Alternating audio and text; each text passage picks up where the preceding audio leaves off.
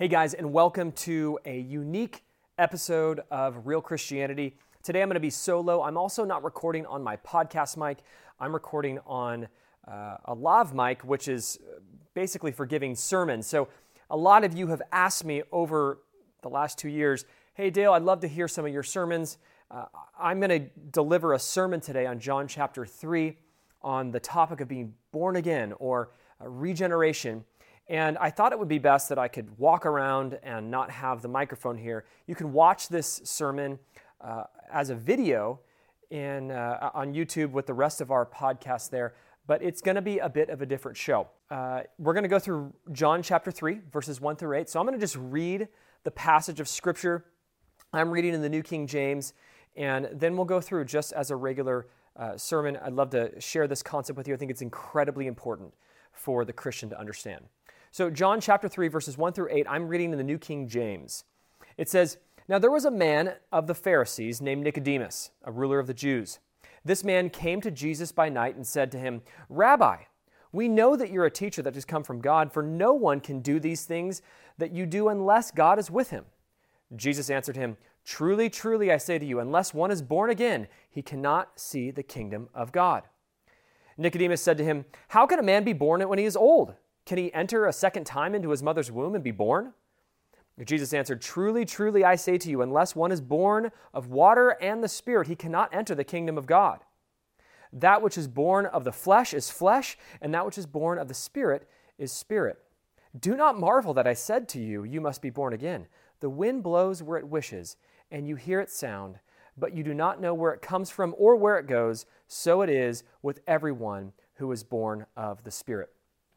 So I want to open up with a quote. I think that there's an 19th century theologian named J.C. Ryle. He gives a really great quote that I think gives you a little bit of the fear of the Lord in regards to this conversation of being born again. He says, "If a man is not born again, there will come a time where he wishes that he was never born at all."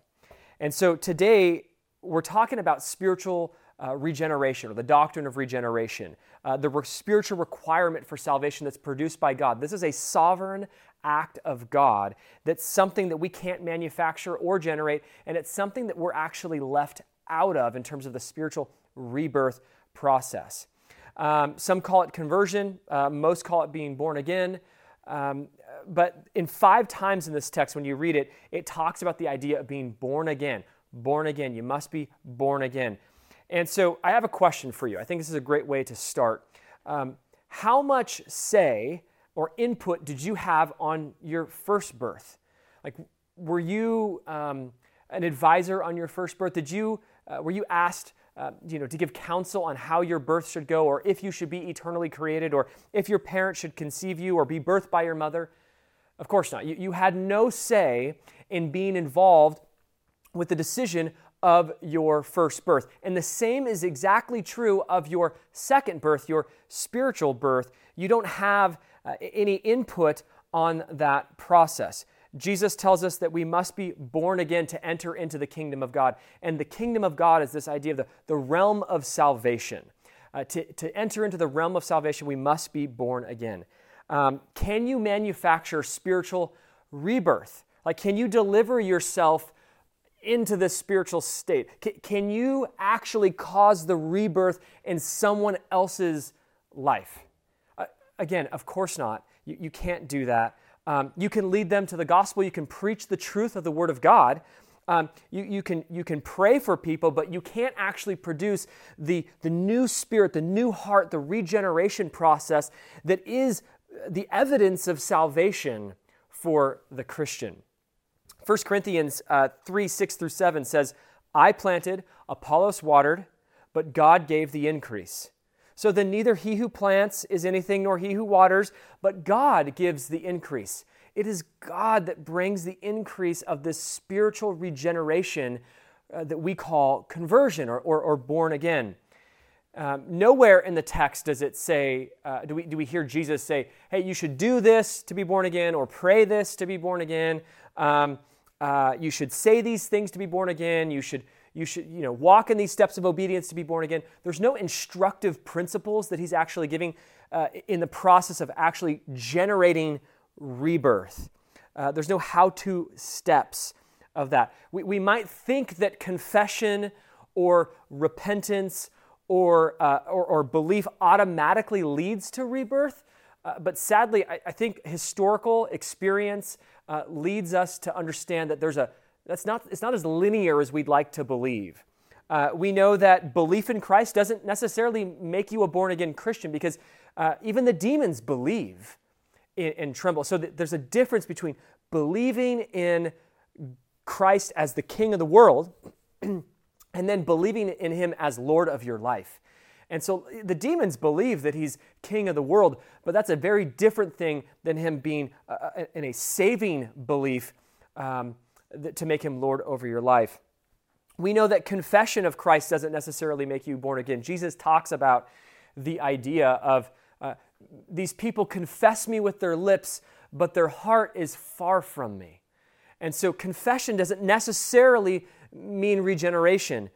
We know that a repentant moment in time doesn't necessarily mean regeneration. There's a scripture, 2 Corinthians 2:7, that says, "For godly grief produces a repentance that leads to salvation without regret, whereas worldly grief produces a false repentance that leads to death." And so there's a type of repentance that many partake in the church today that is actually leads to death. It's a false repentance where a true godly repentance it puts away this regret. There's no regret. There's no turning back going, oh, you know what? I've repented, but man, I want to look back. You think about Lot's wife, right? As she's walking out of Sodom and Gomorrah and she's looking back to her old life.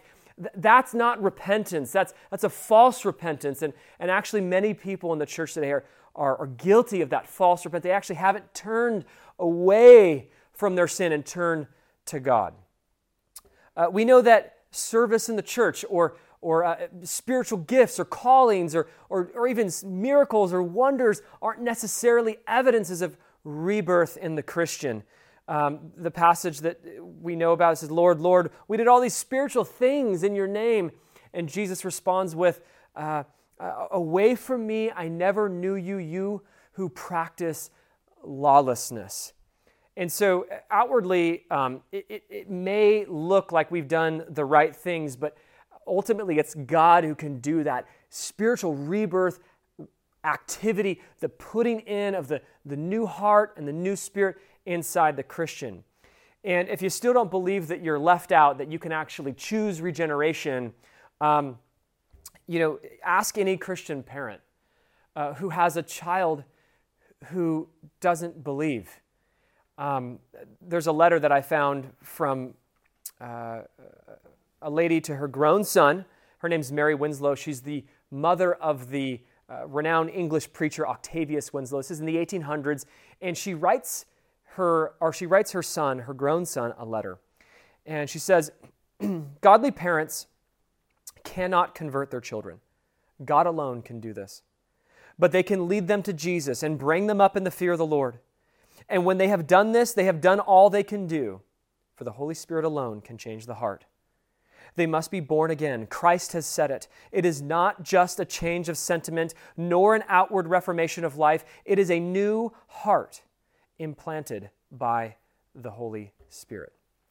Now, I'm not saying these things to you guys that it would bring confusion or doubt to the assurance of your own salvation. That's not my hope. I don't want you to walk away going, oh my gosh, I'm doubting my salvation. If you're a believer, I don't want you to do that. However, today will be a time of healthy self-examination, which is a biblical concept of self-examination. And many churches and many Christians have confused moralism for regeneration. So we look at someone's activity and behavior modification and prove, and we actually confuse moralism for what's really missing is the regeneration that is required to be a born-again believer. And to understand this properly, we got to understand, what the Bible says about these matters. So my hope is not to remove hope, but I would like to remove false hope. I don't want to remove assurance, but it would be of the Lord to remove false assurance. And this message can easily be a knife instead of a scalpel. And I want to say this, I want to be careful how it's done, because a knife can cut out the assurance that actually is godly, and I don't want that to happen. A scalpel is to take out that false hope or that false assurance and cut that out, or that false confidence, and put that back into Christ. And if any of you have concerns regarding your own heart on the matter of regeneration, am I reborn? I'm going to give several examples at the end of the sermon about what it means to be reborn. And you can evaluate yourself against those passages and go, oh, okay, I can rest in these scriptures that, yes, I do bear the marks of a born-again Christian. And so, again, we're talking about the doctrine of regeneration. So if you want to put a theological term on it, not everybody needs to know that it's the doctrine of regeneration, but that's the doctrine that we're talking about today.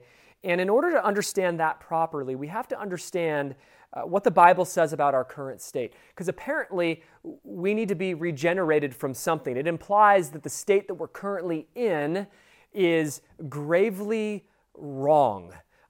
It's profoundly wrong. Our natural human status is insufficient. Therefore, there needs to be a doctrine of regeneration. Therefore, Jesus says we need to be born again because we weren't born right. We weren't born correctly, that we need to be born again. And so I want to talk about that for a second. This is the idea of depravity, right? That we are born broken, born sinners. And the Bible tells us that you and I are sinners. And I would say literally from your feet to the top of your head, you're a sinner.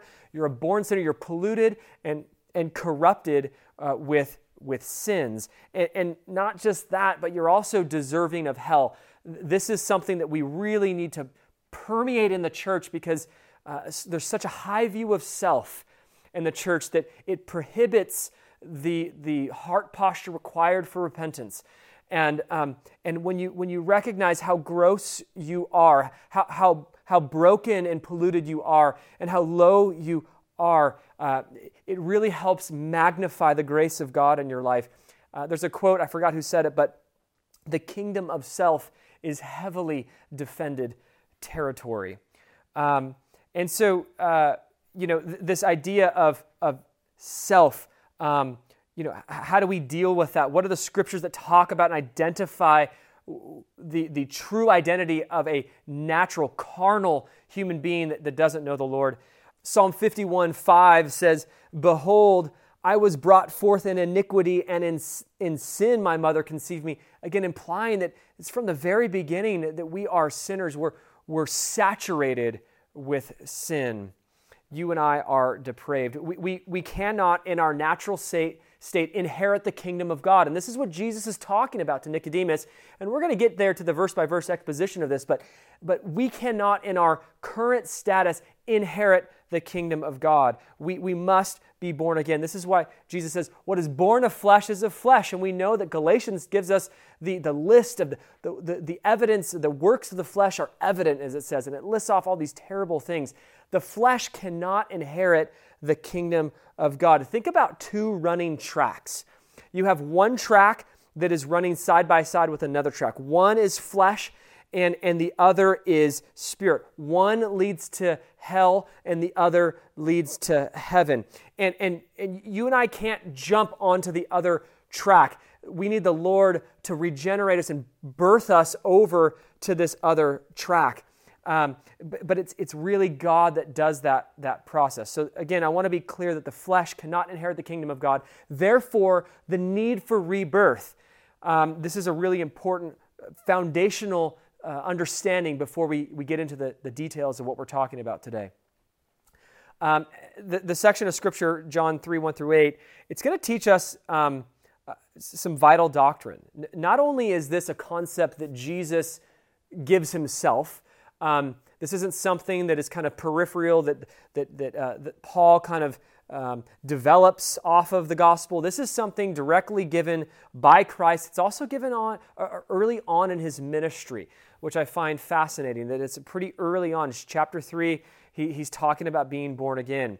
And again, the main idea of the text is that rebirth must occur to receive salvation. You must be a born-again Christian in order to receive salvation. And it's something that cannot be generated by man.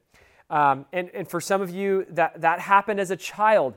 And it might be difficult to identify when that happened in your life. And you might be examining yourself and you go, oh man, I don't know if I was born again then. And what does it really look like? I want you to rest. We're going to talk about this. And again, I'm going to give you those passages of assurance. For another group, it might be that you had a dramatic rebirth experience. And everybody sometimes sees someone's dramatic rebirth experience and they wonder if they actually were reborn because this person's rebirth was just so crazy and mine's not. I want you to put that aside as well.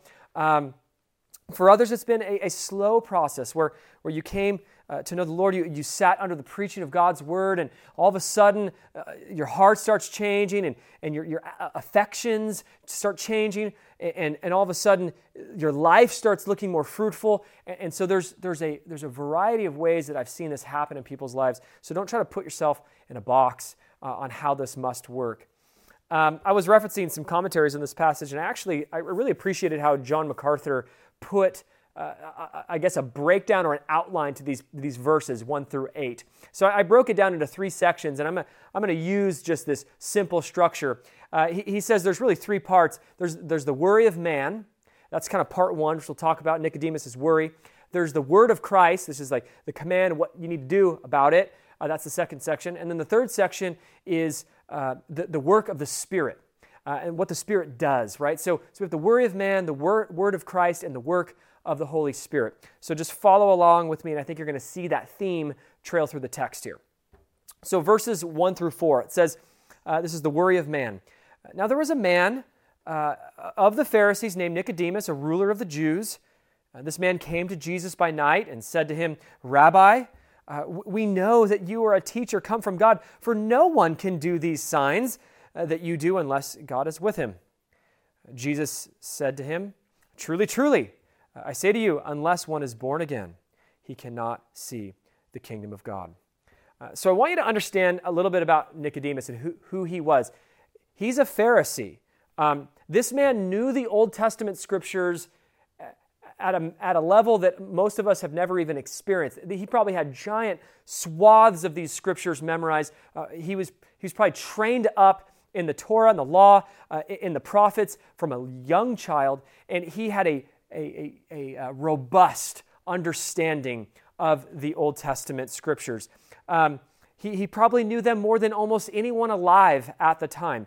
And so just remember that level of intellect. He's also incredibly loyal to the law. As a Pharisee, this man is walking in intricate step with the law. I mean, this guy is following every detail of the law. They're actually, many people say that they're isolationists, a group of these Jews that's almost like a Hebrew monk.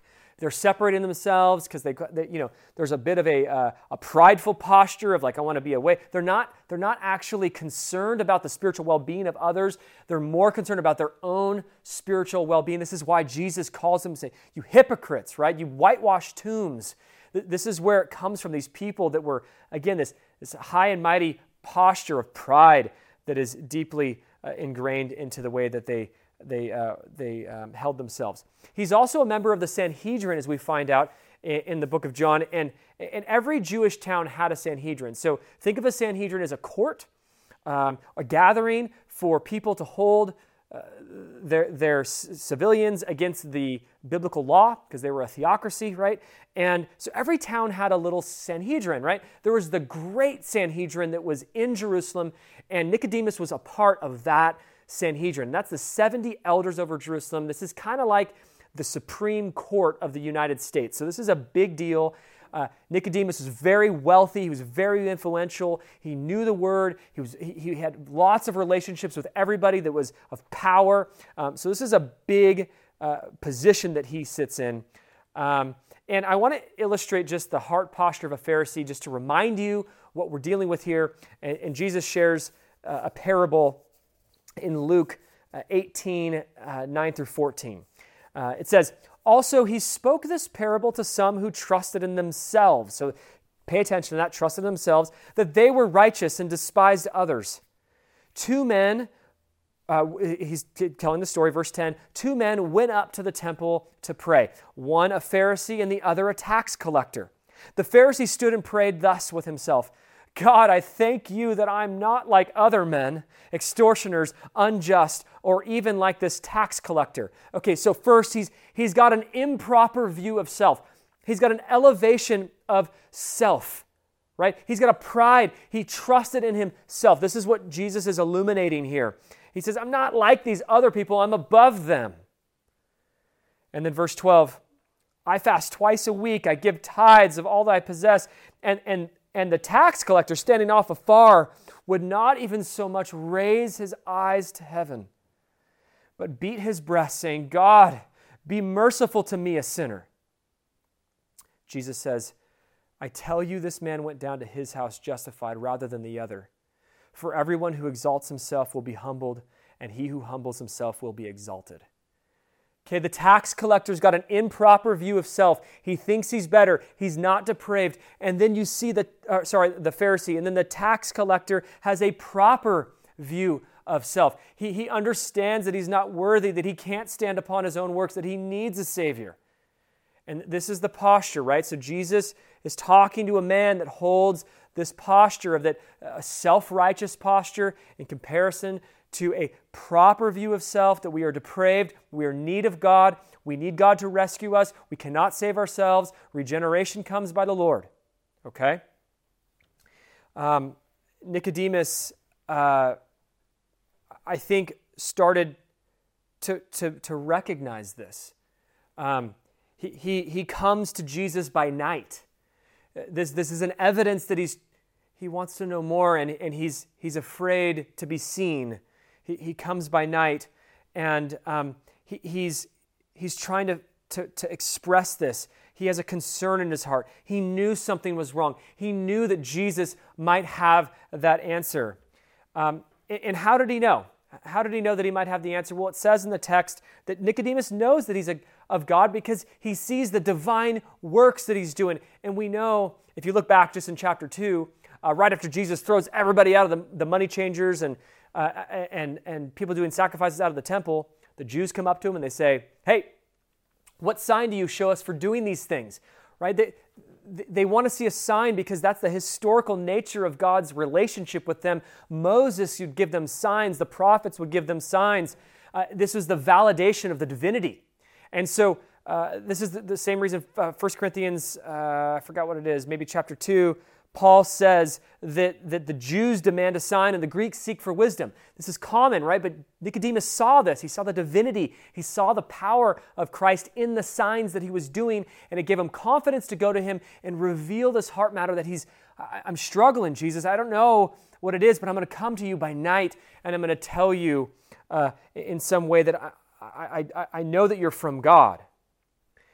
But you look at the text, and it's fascinating because Nicodemus doesn't ask a question. He comes to him by night. He says, hey, I know that you're divine. But Jesus responds to him as if Nicodemus asked him, hey, you talk about this kingdom. How do you get to be a part of the kingdom? But that's not what happened.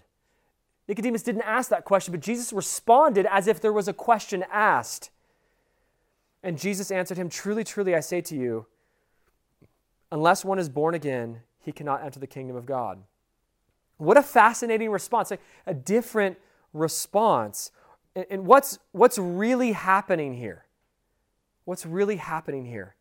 If you turn back to John 2, 24 through 25, I'll just read it for you right now. It gives us a little bit of an insight of Jesus' capability. It says, but Jesus on his part did not entrust himself to them because he knew all people and needed no one to bear witness about man, for he himself knew what was in man. Jesus knew what was in Nicodemus before it even came out of his mouth. He didn't need to ask, hey, why are you here? Can you fill me in with why you're coming to me by night? No, Jesus answered the heart question without Nicodemus even revealing that to him.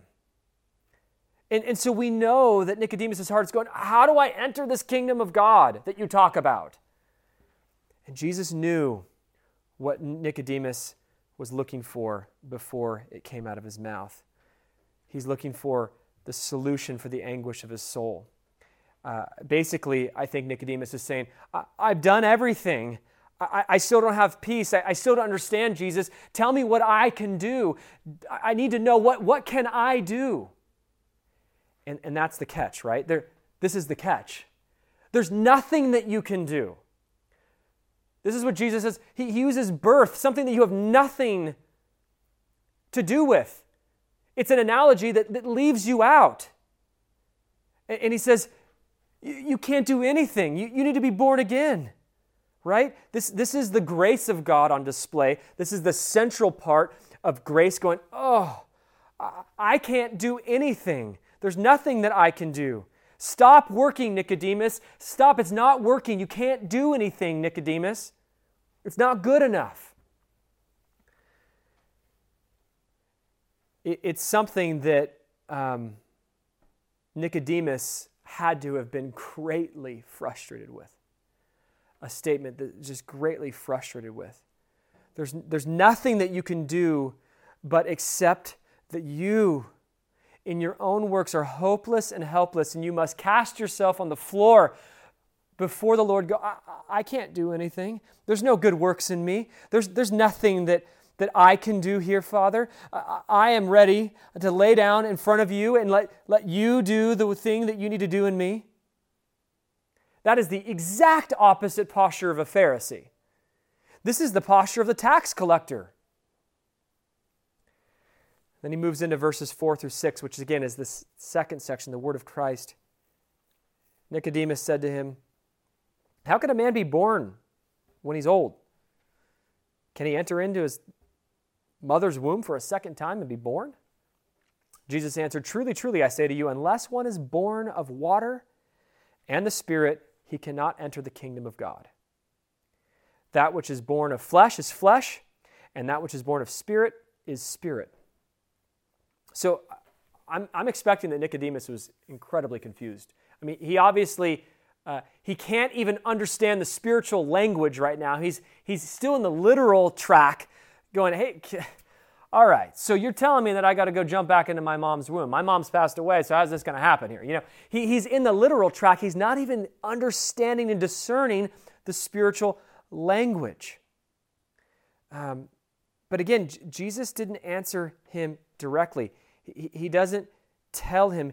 He shows him. He guides him along with this. He does this by offering two statements of truth that a man, again, with his biblical intellect should fully understand. Okay, so he's given him some clues, and follow along with me here. He's giving Nicodemus some clues because he expects that Nicodemus he's part of the Sanhedrin. This guy knows the Bible. He knows what he's talking about. He knows the scripture that he's going to reference, the memorized scripture in his heart. He knows it. And we're going to find out as he leads him along what the solution that he's talking about is, these two pieces of truth. So the first one that Nicodemus needs to grasp is Jesus says, unless one is born of water and the Spirit, he cannot enter the kingdom of God. And the second is this truth that which is born of the flesh is flesh, and that which is born of the Spirit is spirit. And so let's talk about this first one. Jesus brings some more clarity to his teaching. He doesn't only say that we need to be born again. He says that we need to be born of water and of Spirit. And he's going, Nicodemus, you're biblically intelligent. Where in the Bible, where in the Old Testament, the law and the prophets that you know so well, where does it talk about being born of water and of Spirit? Where does that language appear? Pull that out, Nicodemus. Come on, I'm guiding you here.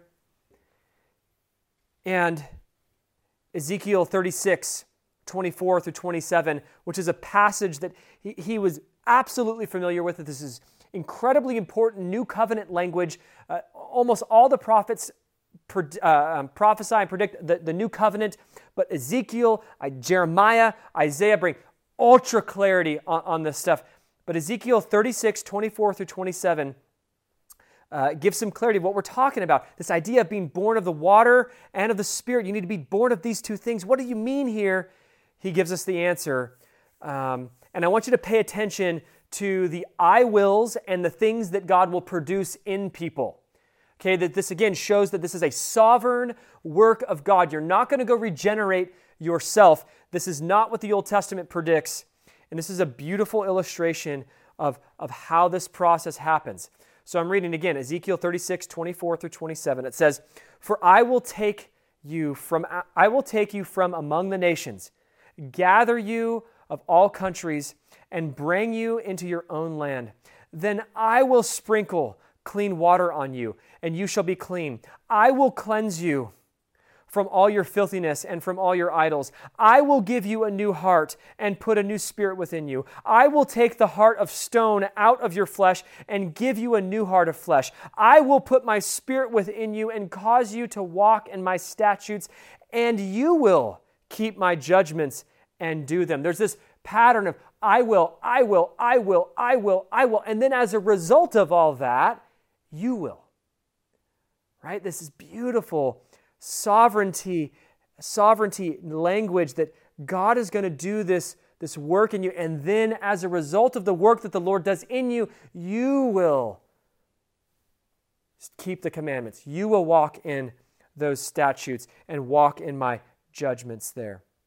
So the water and the Spirit, the water is this idea of cleansing, right? We need to be clean. We're filthy. We need to be clean, and we're clean and washed by the blood. We're washed by this idea of cleansing. And if you're a Jew, especially a Pharisee, you are absolutely familiar with the idea of ceremonial washing. So the idea that you need to be born of the water, cleansed, and of the Spirit.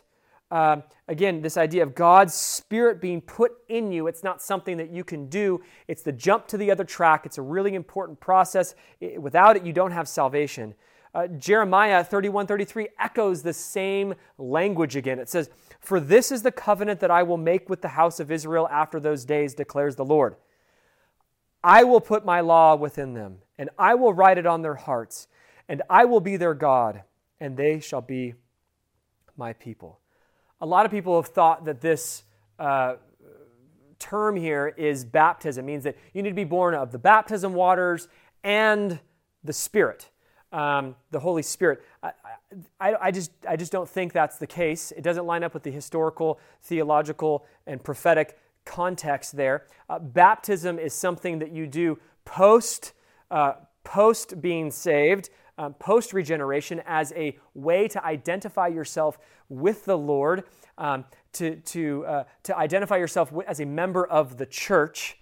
I don't think that baptism has any role in saving a person. We know that there's the thief on the cross who gets salvation, and he's not baptized in this capacity, but at this moment his belief in regeneration could have happened on that crucifix. So I don't believe it's talking about baptism and being born of the Spirit. I think baptism is the first act of obedience that you do after you've been regenerated as a Christian. And so we must be cleansed of our sin. We must be given a new spirit, is what Jesus is saying. And these are two things that can only be done by Christ. Then he moves into this other kind of metaphor or analogy, this explanation of how this works and the truths about these things. He says, that which is born of flesh is flesh, and that which is born of the Spirit is spirit. And so again, he's saying, Nicodemus, the natural man cannot see the spiritual truths of God. He's corrupt, he's blind, he's deaf. This is all the terms that Jesus uses on a regular basis. He's in need of a new heart. 1 Corinthians chapter 2:14 says this idea that you can't hear or discern spiritual truths before you're born again. This is probably why Nicodemus is lost about the spiritual language, and he thinks it's literal language about jumping back into his mother's womb. It says in 1 Corinthians 2:14, "But the natural man does not receive the things of the Spirit of God, for they are foolishness to him, nor can he know them, because they are spiritually discerned." Okay, so again, this idea, in order to enter into the kingdom of God, we must be able to see the kingdom of God. You're not going to be able to go to the kingdom of God until you actually see the kingdom of God. And that's an important distinction to make. And that's you see in the text, the first thing he says there is, most assuredly I say to you, unless one is born again, he cannot see the kingdom of God. The next time he says it, it's unless one is born again of the water and the Spirit, he cannot enter the kingdom of God. You got to see it before you can even enter it. And you can't even see it when you're blind.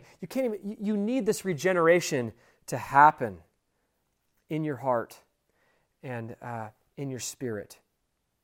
And this had to make Nicodemus someone who works incredibly hard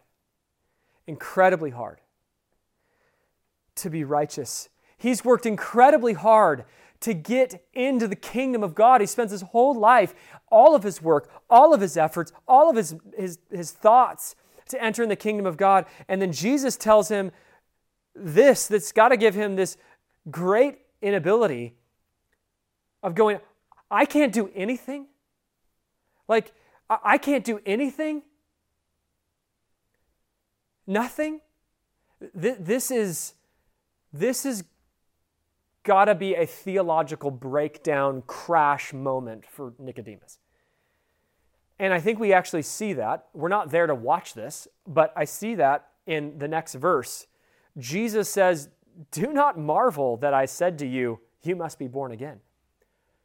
Obviously, Nicodemus is marveling right now, right? He's going, wait, what? What? I have to be, all the work I'm doing has nothing.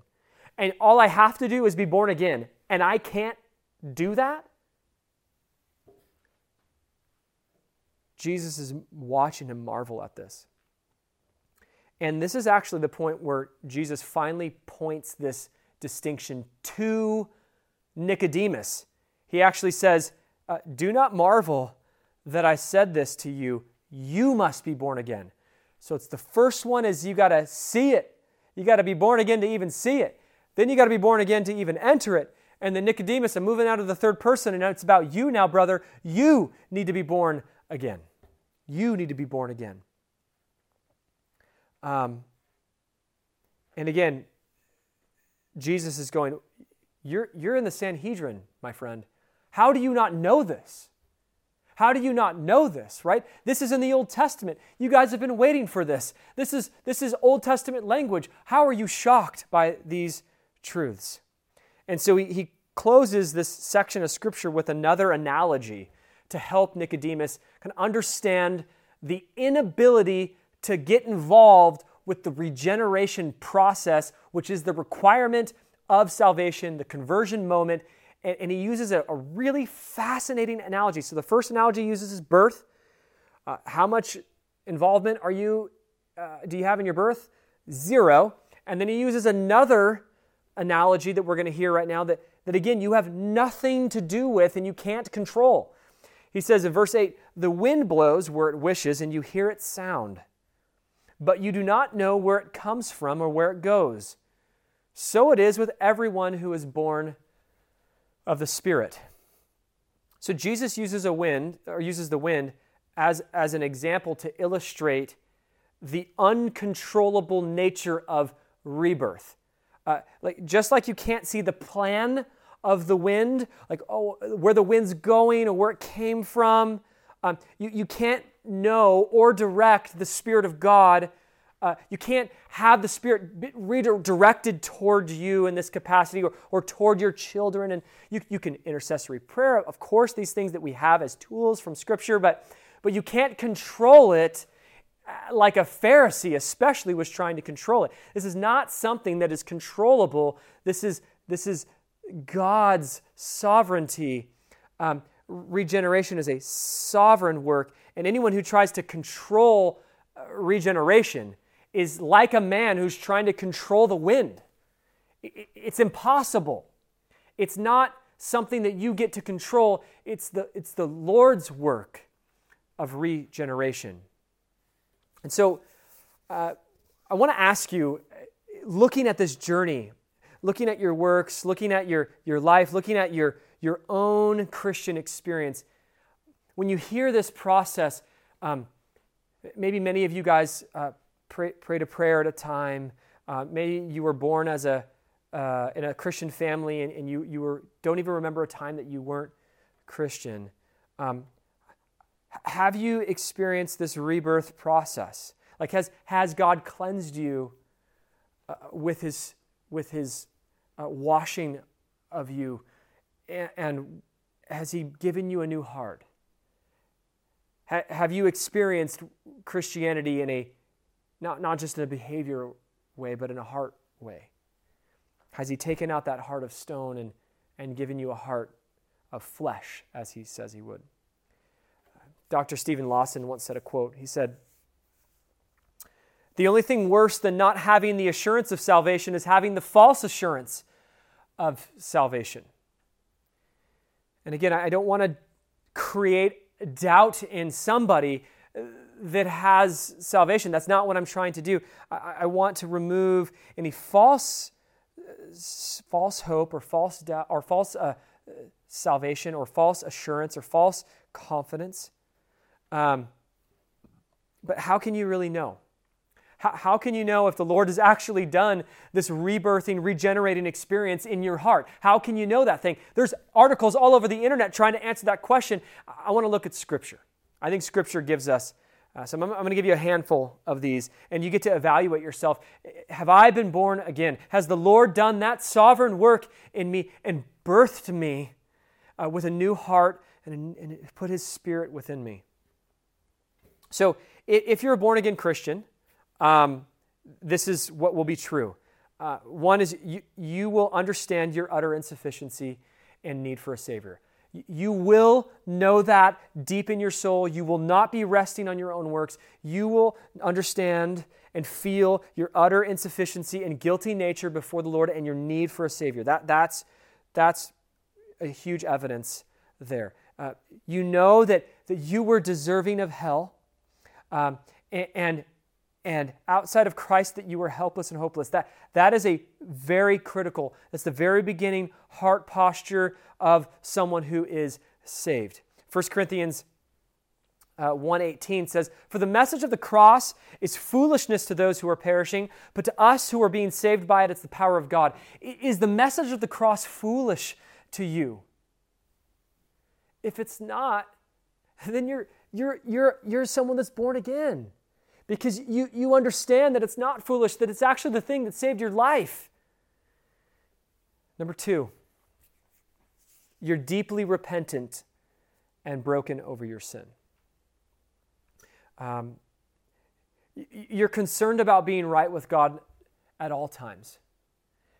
There's repentance that's kind of broken up into 2 categories, right? You got capital R repentance. That's the repentance that like you come to Christ and you repent and you turn away from your own desires and your own flesh and you turn to Christ.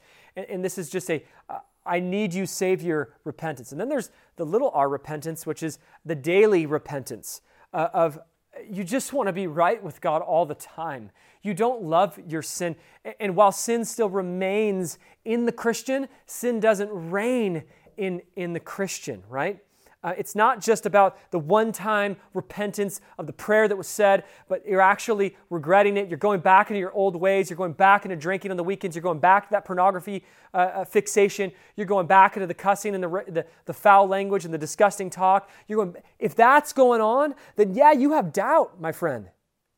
But if you're repentant, and you have a concern of a heart posture that's pursuing cleanness, it's not just the behavior modification, but it's actually at the heart level, then again, this is a sign of someone that's saved. Number 3, you're set free from the bondage of sin. You have no hidden, repetitive, habitual sin. You're not in something that you're fixated and you continue to do over and over and over again as if you're a slave to it, that it's your master, it's your Lord. You're not walking in that. I think about someone who's in AA, and when someone's in AA and they say, "Oh my goodness, I've been clean for 10 years. I go, "Well, hey, you know what? That's great, but the reality is you're still an alcoholic.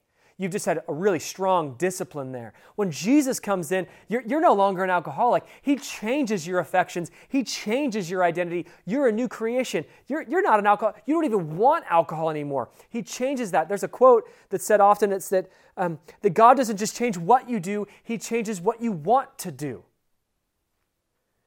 And that's the evidence of someone that's born again. Their affections change. They're set free. If you have a habitual pornography problem, man, you need to sit before the Lord and find out. Some self-examination on this matter. 1 John chapter 3, 4 through 10 says, everyone who makes a practice of sinning also practices lawlessness. Sin is lawlessness. You know that he appeared in order to take away sins, and in him there is no sin. No one who abides in him keeps on sinning. That means habitually. No one keeps on sinning has either seen him or known him, meaning that if you keep doing that, you don't even know God. Little children, let no one deceive you. Whoever practices righteousness is righteous as he is righteous. Whoever makes a practice of sinning is of the devil. For the devil's been sinning from the beginning. The reason the Son of God appeared is to destroy the works of the devil. No one born of God makes a practice of sinning, for God's seed abides in him, and he cannot keep on sinning, because he has been born of God. This it is evident who are the children of God and who are the children of the devil. We all sin as Christians. As I said, Christians, we have sin that remains, but we don't have sin that reigns. We don't want sin. We hate sin. It's our enemy. We get it out of our life. That's the sign of a believer who's regenerated. Number 4, you seek God. You're hungry and you're thirsty for God. You want to get on your face and worship God. You love God. You just want to talk to God all the time. That is because His Spirit dwells in you and He wants to be unified. This is a mark of a born-again believer. You cherish His Word. You want to study His Word. You wish you had more time to study. You wish you had more time to worship. But the heart is that you want God. Romans 3:10 through 11 says, as it is written, none is righteous, no, not one. No one understands, no one seeks for God. So if you're seeking for God, and the Scriptures say that a carnal man does not seek for God, then that's evidence that you are born again. Romans 8:7, for the mind that is set on the flesh is hostile to God, for it does not submit to God's law. Indeed, it cannot. If you're not hostile to God, you love God's law, you want to be obedient to Him, then you're the opposite of the carnal man. You're a born-again believer. Number 5, you're being sanctified. That is, you're bearing the fruit of the Spirit. This is evidence overflowing in your life. This is something that you're becoming more like Christ. He's sanctifying you in His truth. There's evidence you're being disciplined. You're being grown. You're being molded into your Savior. This isn't self-fueled behavior modification. I'm getting better, discipline. This is beautiful pruning, development of your spirit, making you more mature, making you more fruitful. 2 Corinthians says, therefore, if anyone is in Christ, he's a new creation. The old has passed away, behold, the new has come. Philippians says, I am sure of this, that he who began a good work in you will bring it to completion of the day of Jesus Christ. Is the Lord completing you? Is He making you more like Christ? Can you look back 2 years ago? Man, I know the Lord and I am more like Christ today than I was 2 years ago. Or are you stagnant? Hebrews 12 talks about the idea of if you are left without discipline, then you're an illegitimate son and daughter. Does the Lord discipline you? He disciplines those He loves. Does He discipline you? These are marks. Can you discern spiritual truths? Can you see the spiritual warfare in your world? This is number 6. Does the morality of God's Word reign true in you? Do you cherish it and love that? Do you kind of have a prophetic ear? You can see what's going on. You can see the spiritual warfare around you. A couple other things I'm going to say is, these are just really quick. Do you have a spiritual gift? Do you edify others and you see fruit come in their lives because of the words that you spoke through a spiritual gift and the edification of the saints? Do you see that? Is the Lord answering your prayers? This is a great way to tell if you're having a regular occurrence of the Lord answering prayers for you. This is a great evidence that you're saved. And so if this is you, rest in that salvation. You can relax. You can rest in Christ. Rest in the power of the Holy Spirit to keep you until that that day of salvation. Abide in his word. Seek Christ. Be in that relationship. But if you're not having that sense and you're concerned that maybe this isn't me, 2 Corinthians tells us what to do. It says, examine yourselves as to whether you are in the faith. Test yourselves. Do you not know yourselves that Jesus Christ is in you? Unless indeed you are disqualified. And many in the lowercase c church, like the actual church buildings versus the actual universal church, many in the church are deceived about this. They're sitting in the pews, dead in the pews. Someone's told them that they prayed the prayer and that they came forward that one day and that they prayed the prayer and that they're saved, and they've turned it into moralism, but they actually haven't had a heart regenerated by God, and they're confused. They think that they're actually being sanctified, but when in reality they're just having more morality in their life. And they don't actually have these marks that I talked about. And so you got to evaluate yourself. Is there actually a regeneration in my life? Is my heart new? Do I seek God in Christ? Do I love him? Do I keep his commands? Because again, they've confused moralism for regeneration. And I'm going to close. I'm going to share a story. A long time, even up until about 8 weeks ago, I would share my story, my testimony, that I was saved at 20.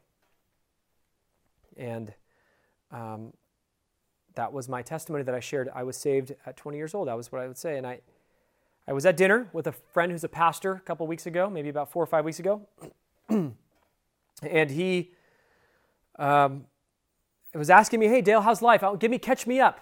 How's the last several years been?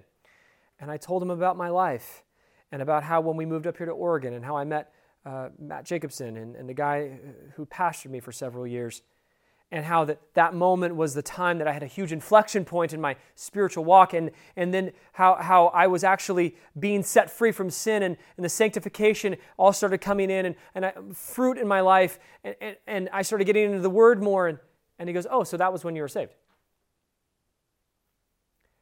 I mean, it like knocked me out of my chair because I was going, wait, what? He's like, yeah, that was when you converted. That was when you were born again. And I had to go home that night and start evaluating my life between the ages of 20 and 28. I'll be 35 here soon. And I'm going, wow, all those things that I talked about, I did not have any of those assurances in my life between 20 and 28. I was the guy that his life was, Jesus is Lord, but not Lord of my life. I was the guy that professed him with his lips and my heart was far from him. I was actually the same way. I was a moralist. I've confused moralism for regeneration. I was a religious zealot. I was doing these things, but I had no fruit in my life. I wasn't even saved. I was under the impression that I was, but I was actually not regenerated. I was confused about this. I was deceived about this. I went to church. I did the different things, but at the end of the day, I was still in bondage to sin. I was still didn't have a love and a desire for Christ. I was still a liar and a cheater and all the things. I was gross. In this process. I didn't have real repentance. I was apologetic over my sin, but I loved my sin. I wasn't repentant of my sin. I called Matt and I said, hey, you shared the gospel with me 7 years ago, and I think I became a Christian then. He gave me the fear of the Lord. He gave me the real magnitude of the gospel, the understanding, the posture of how much we need Christ. I remember hearing the biblical gospel. I remember the weight of my sin falling on me. I remember having a repentant heart. I remember apologizing to my wife in tears. And I confused that moment with sanctification when in reality it was actually when I was born again. It was actually when I was born again. And that process woke me up. It really did. And I want you to think about that. I want you to think about that process in your life. Could you be deceived? I don't want to remove assurance. I want to remove false assurance. Could you be deceived? I'll close with one last element here. A week after I had just made that discovery that my conversion was only happened 7 years ago or 6 years ago, I started thinking about my baptism. I got baptized shortly after my false conversion when I was 20. And I was baptized with a girl that I was dating at the time.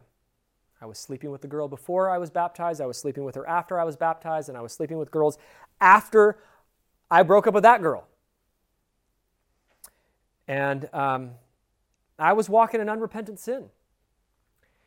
And the Lord came and convicted me deeply and said, "You've never been baptized as a believer." And try taking that conviction as a pastor that I need to be baptized again.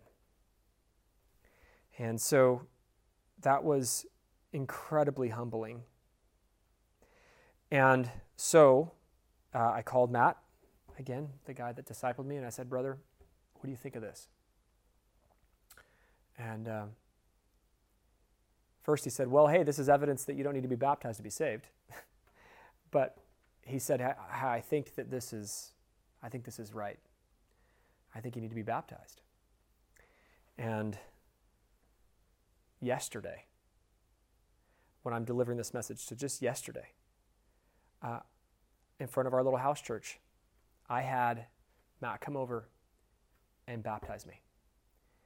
And so sometimes the Lord, out of our obedience to Him, will make us seem like we're actually made fools for Him. But it was a humbling experience to get clear on the fact that I was deceived for a long time. And regeneration is critical. And so I want you to evaluate yourselves in this process. Evaluate yourselves against Scripture. I'll close in prayer.